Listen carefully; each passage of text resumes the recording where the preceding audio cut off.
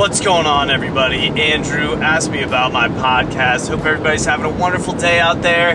Coming back with another episode today, talking about boxing, but might be what you think. Talking about how the strategy and how the content creation, how the off-the-field antics are trying to lead the way of the new marketing phase from boxing, and how I think it's going to probably take on even more sports moving forward and more athletes. Taking a look back at the past few weeks, we had Floyd Mayweather versus Logan Paul, and we also had the YouTubers versus the TikTokers, both setting record numbers, bringing in millions of dollars in revenue for both the boxers and the organizations that are associated with those boxers. This kind of ushering in what I think is a new era in the marketing, promotional aspect of athletes. First, obviously, starting off with boxing. This is something actually that I talked about a couple of months ago and has kind of come to light again. So kind of starting off with the Floyd Mayweather and Logan Paul fight, Mayweather earned $10 million just for showing up, as well as $30 million leading up to the fight in appearance fees and other quote-unquote endeavors, we'll call them. He's also he's also believed to receive 50% of the pay-per-view views, with an estimated sales of 1 million pay-per-view buys at $50 a pop. He's roughly going to bring in another $25 million added to the bottom line. Not too bad for 8 rounds worth of work, and what Floyd said is no training. On the other hand, you have Logan Paul, who only made a flat fee of $250,000, which I don't believe. There's got to be something missing here. There's got to be something that I'm not seeing or that my research did not provide. But from what I've seen, he's making $250,000 for the flat fight and an additional $5 million for the 10% shares of pay-per-view buys.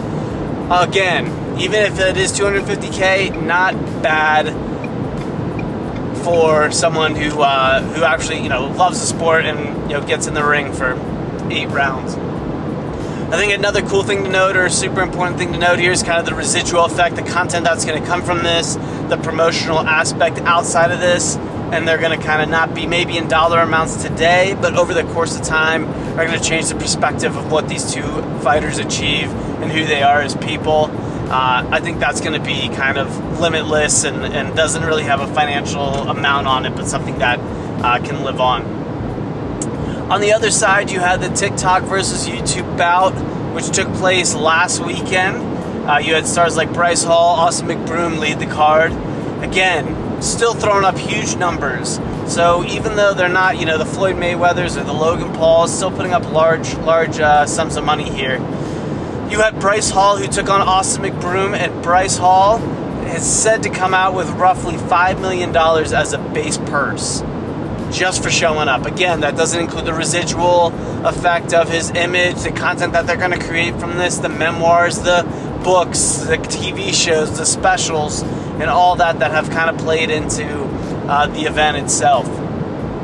Just to put that in perspective, Khabib and the Conor Mayweather fight that took place back in 2018 only brought in $2.5 million for Khabib. I think that just kind of shows the discrepancy of financing that comes with kind of these different realms of boxing and fighting and sports. I think over time, what's going to happen is you're going to see more athletes jump in on this train. I think the NFL is a great opportunity for this. I think the NBA is another great opportunity for this, to create this off-the-field content, to help leverage brands, leverage your image and likeness, and have another property to sell to create long-lasting income. I think a great example of this that you see is the Pat McAfee show.